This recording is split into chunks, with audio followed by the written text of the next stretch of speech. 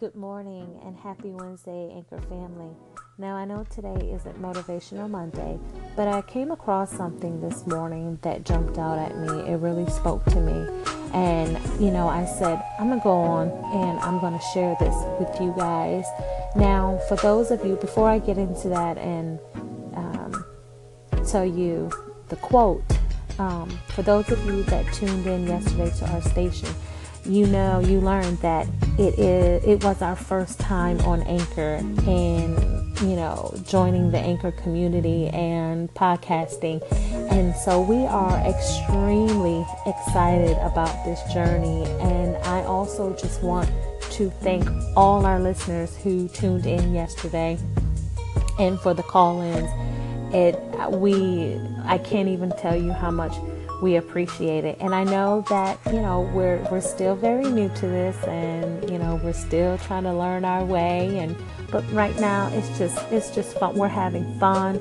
We're going to have fun. We're going to, just ride this thing out. And, we just look forward to growing with you. We look forward to growing, within ourselves. And so I just love that Anchor can be this platform for us. And if there's any feedback that you guys can give, we would absolutely love it and appreciate it. So once again, thank you to everyone that tuned in yesterday to our station.